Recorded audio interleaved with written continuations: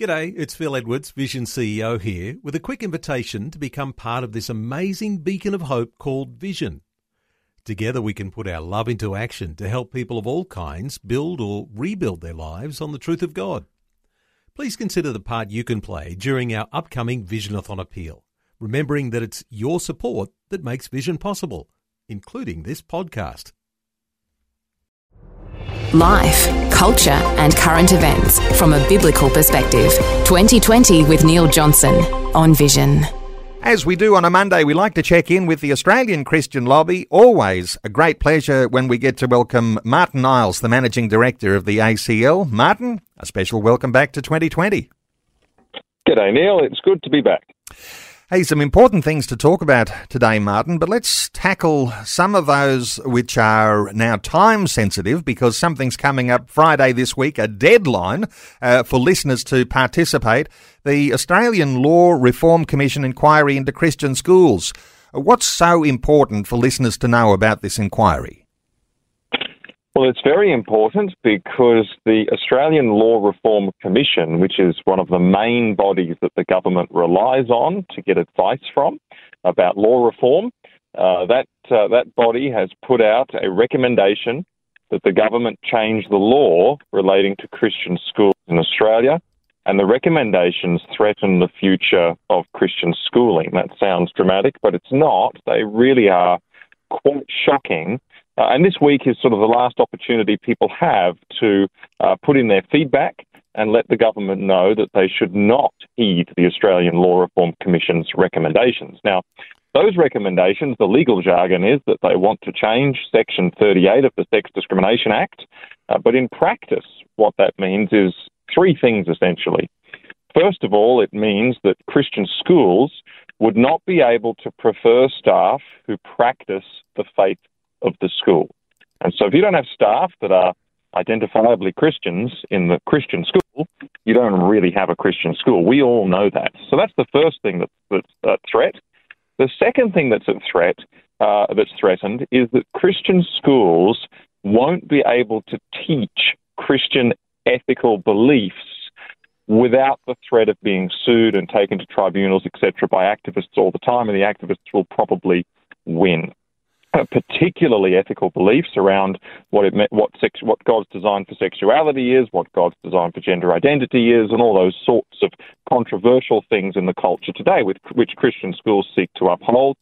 And the third thing that is threatened is Christian schools' ability to have policies on the school grounds which reflect Christian ethical teaching. So, for example, they might say, well, at a Christian school, it's very important, because God made us male and female, that we wear the uniform of our biological sex, or we use the toilet that aligns with our biological sex, or we sleep in the dormitories on school camp that align with our biological sex, or, hey, at a Christian school, you can't have a gay pride group marching on the Oval at lunchtime, and you can't do this and you can't do that. Of course, we expect that. It's a Christian environment.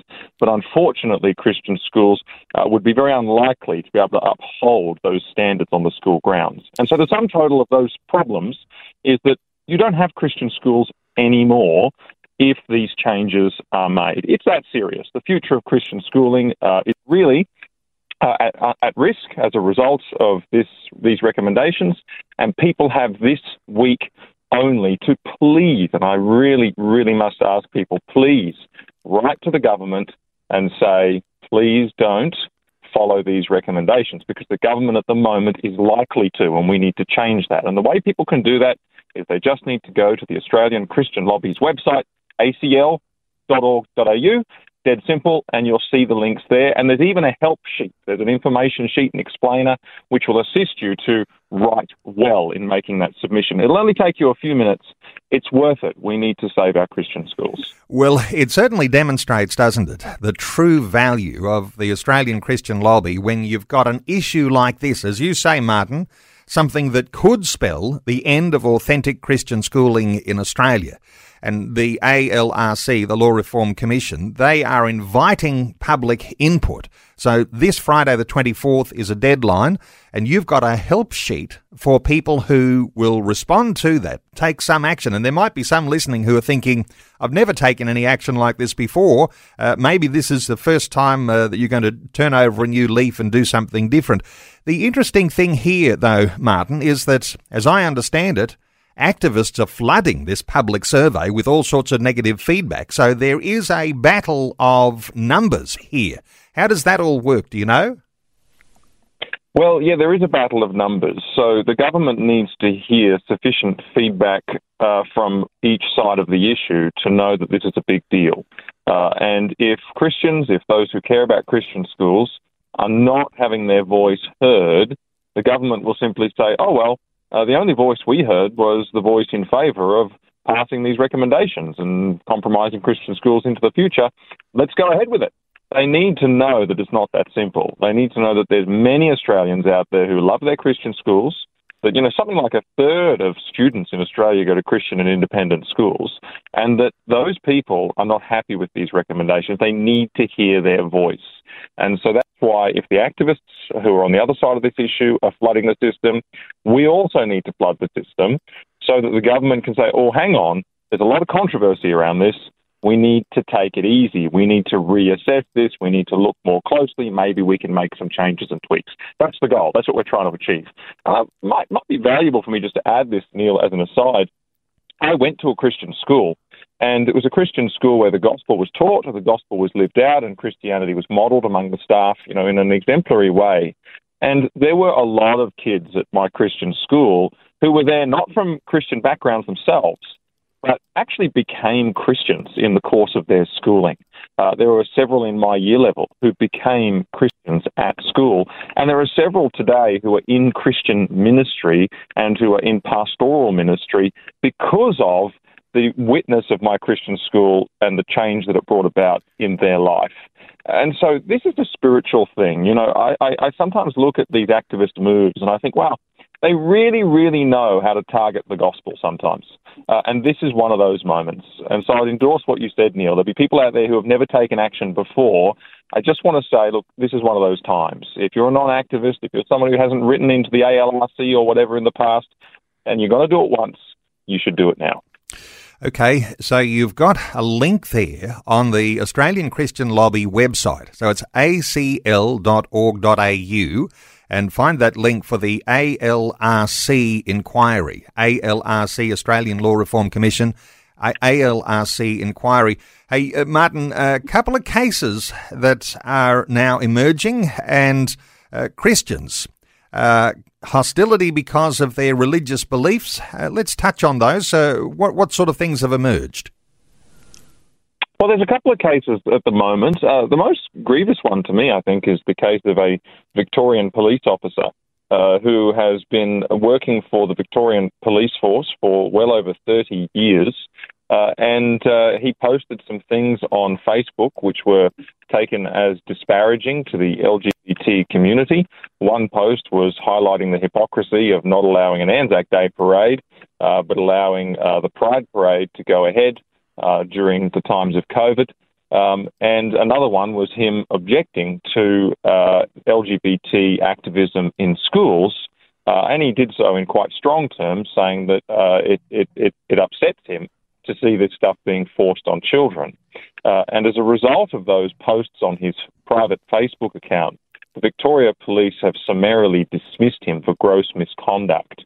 And he's a strong Catholic man. He's got a strong religious background. But more than that, he has well over 30 years of absolutely impeccable service to the Victorian Police. And I think it highlights something. I was reflecting to myself, I was thinking, what if this police officer had gone on social media and said, I'm an atheist and actually I hate religion. And I think that Christians are quite crazy, and I think that Christians are responsible for a lot of the suffering and pain in the world. Is he going to be summarily dismissed from the police force for saying that when he has well over 30 years of impeccable service? Of course he's not going to be. And so there is a need here for, I think, further legal protections around religious discrimination. In Victoria, that police officer may have a leg to stand on legally, but in New South Wales, if the same thing were to happen, he probably wouldn't, because there's no protection for religious discrimination in the state of New South Wales. And that's why the other case, which is a New South Wales case, a gentleman who owns a quick copy printing shop, he had some gay activists come to him and ask him to print some flyers for them to distribute in relation to the upcoming Mardi Gras and gay pride events in Sydney. And he simply said, look, I ask for your respect in this matter, but I can't print those flyers. It's against my religious beliefs. Now, again, here's a guy who could be hung out to dry by activists. And again, he has no protection for his religion in the state of New South Wales.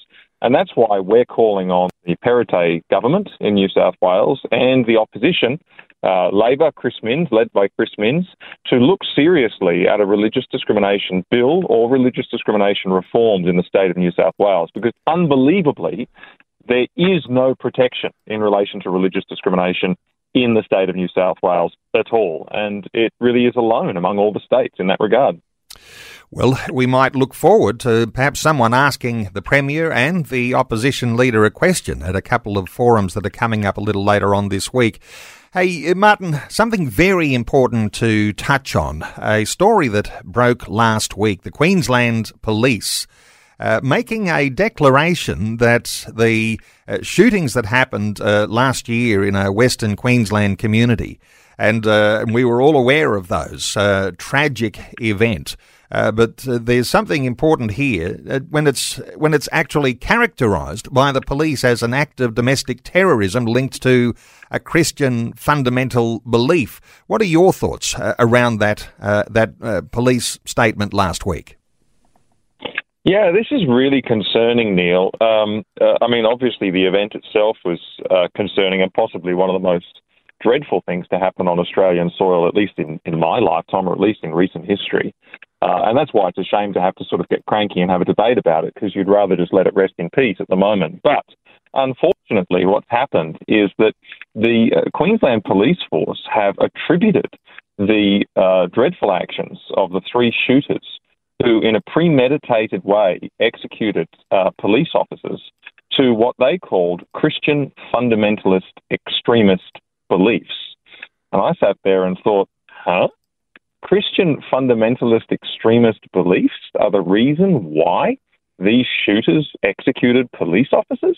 Where in Christianity do we find any kind of excuse for that kind of thing? And so I looked closer at what they were saying, and they said that this Christian fundamentalist extremist belief was a broad Christian belief known as premillennialism. Now, for those who don't know, premillennialism is that very, very, very, very widely held conviction in the Christian church that says that the millennium, the 1,000-year reign of Christ, is in the future. And most people believe that there will be a rapture, and after the rapture, there'll be 7 years of tribulation. And after the 7 years of tribulation, Jesus will return for his millennial kingdom. And then at the end of that, there'll be the new heavens and the new earth. And many people listening will go, oh, yes, I'm familiar with that. Well, that's premillennialism. And what the Queensland Police have done is label that a Christian extremist fundamentalist belief, which has led to the execution of police officers. Now, I find that to be unbelievably grievous. Usually the authorities are very careful to double-check that a religion is capable of motivating violence before claiming that it was the motivator. And they've been very careful on that in the past in relation to Islam, but they haven't been careful here at all, because the police acknowledged that this was a broad-based Christian belief, and if they had looked into it any further, they would know that premillennialists affirm the authority of Scripture, and that Scripture condemns all premeditated violence, and Scripture teaches in multiple places the submission to the authorities, to the state, and to the police. And so it's hard not to see either profound reckless ignorance here or a nefarious intent to try and marginalise Christianity as something that is harmful when it is not. So a very, very sad development in relation to that event. Martin, some will say we ought to give the Deputy Police Commissioner the benefit of the doubt and blame ignorance here rather than something that deliberately wants to tar every Christian with a terrorism brush. What are your thoughts here around the sorts of ways that we might interpret what the Deputy Police Commissioner said? Look, I hope it is ignorance, but I think for somebody in that position, with a team of investigators and experts, ignorance really is no excuse. Usually, if they're looking at a terrorist event, they are looking very, very closely at the kinds of motivations that are possible, and they simply haven't done their homework in that case. It may be that the police involved have no understanding of Christianity at all. It may be that they've read some things like tribulation, millennium, and they've thought, well, that sounds crazy, and they've jumped to conclusions. That's no excuse for a professional body. There's no excuse for people who are charged with such important work and such sensitive work as this. I'd like to think it is ignorance. There may be just an underlying sense of apathy towards, or an underlying sense of just maybe even a little bit of hostility towards Christian belief. And so therefore the readiness to make the assumption that Christianity could be the cause here. But I hasten to add this. Premillennialism is a belief that has been around for a very, very, very long time. The popular version of it at the moment has been around for it's been around for about 200 years, popular since the mid-20th century, but other versions of premillennialism have been around even well before that. And it has never, ever motivated a single extremist terrorist event. Until now, it just doesn't pass the litmus test. It is an act of profound ignorance, which is very damaging, because what this now means is that Christianity has been linked with terrorism in Australia. What this now means is that for the first time ever, we have a Christian terrorist event. And that is going to make a big impact on the way these investigations are done in the future. And it may even impact the way the authorities treat mainstream Christian beliefs like premillennialism. So we get tarred with the same brush, but let me just ask you something perhaps a little deeper here, Martin. When an injustice is carried out in the name of Jesus, and we might all say, well, from time to time it is possible that someone might get things wrong and they are a Christian and they do something that is out of the ordinary. That doesn't necessarily mean that Jesus endorses that injustice. Thoughts here around, when we do get it wrong, that somehow or other you can be tarred with the same brush and demonised, as is the case with the Queensland Police. Yeah, that's a really good point, Neil. And I actually had a conversation with somebody who was sort of curious about Christianity recently, and they were saying to me, yes, but. And we'll all be familiar with situations where people that phrase, "oh, but," is followed by people saying, "well, I knew someone once who did something bad," or "I went to a church once that did a bad thing," or "I had a bad experience with Christians or Christianity." And my reply is always, well, that's right, because you're focusing on the human beings involved. And, Christianity itself teaches that human beings are catastrophically fallen. We are ignorant, we do err, we are prone to foolishness, and we're even prone to sin. And yes, we're even prone to evil. There is something in all of our hearts that corrupts us. And so if you are looking at human beings first and human institutions first, you will always find cause for disappointment. And so I said to this person, don't purely look at the human side, because you will always see the sin. You will always see the error. Instead, what you need to do is look at God's side. And you need to say to yourself, is God real? And this person said, I believe that he is. Great. Is Jesus real? Did Jesus actually rise from the dead? Does history tell us that? And I said, well, I believe that it does. I said, right, the problem solved. Look to Christ, look to God, and look at what they say, and look at what they teach, and look at who God really is. And that's where you'll find your answers, and that's where you'll find perfection, and that's where you'll find what every Christian is striving towards, though we are afflicted by foolishness in this present life. I think it's really important for people to understand that, and anybody who has misgivings about Christianity, or anybody who has in their past bad experiences with Christians, I just say to you, don't lose sight of the Lord Jesus Christ. Don't lose sight of God's great plan, because people are sinners. Of course, we know that. Jesus himself tells us that. Well, there's lots more to talk about, and we'll see how things continue to evolve as to how the conversation goes on that issue. But just to come back quickly to the ACL website, where you can access that survey we were talking about around the Australian Law Reform Commission inquiry into Christian schools. The encouragement for listeners today, if you do nothing else important today, this is the important thing you ought to do, is respond to that survey.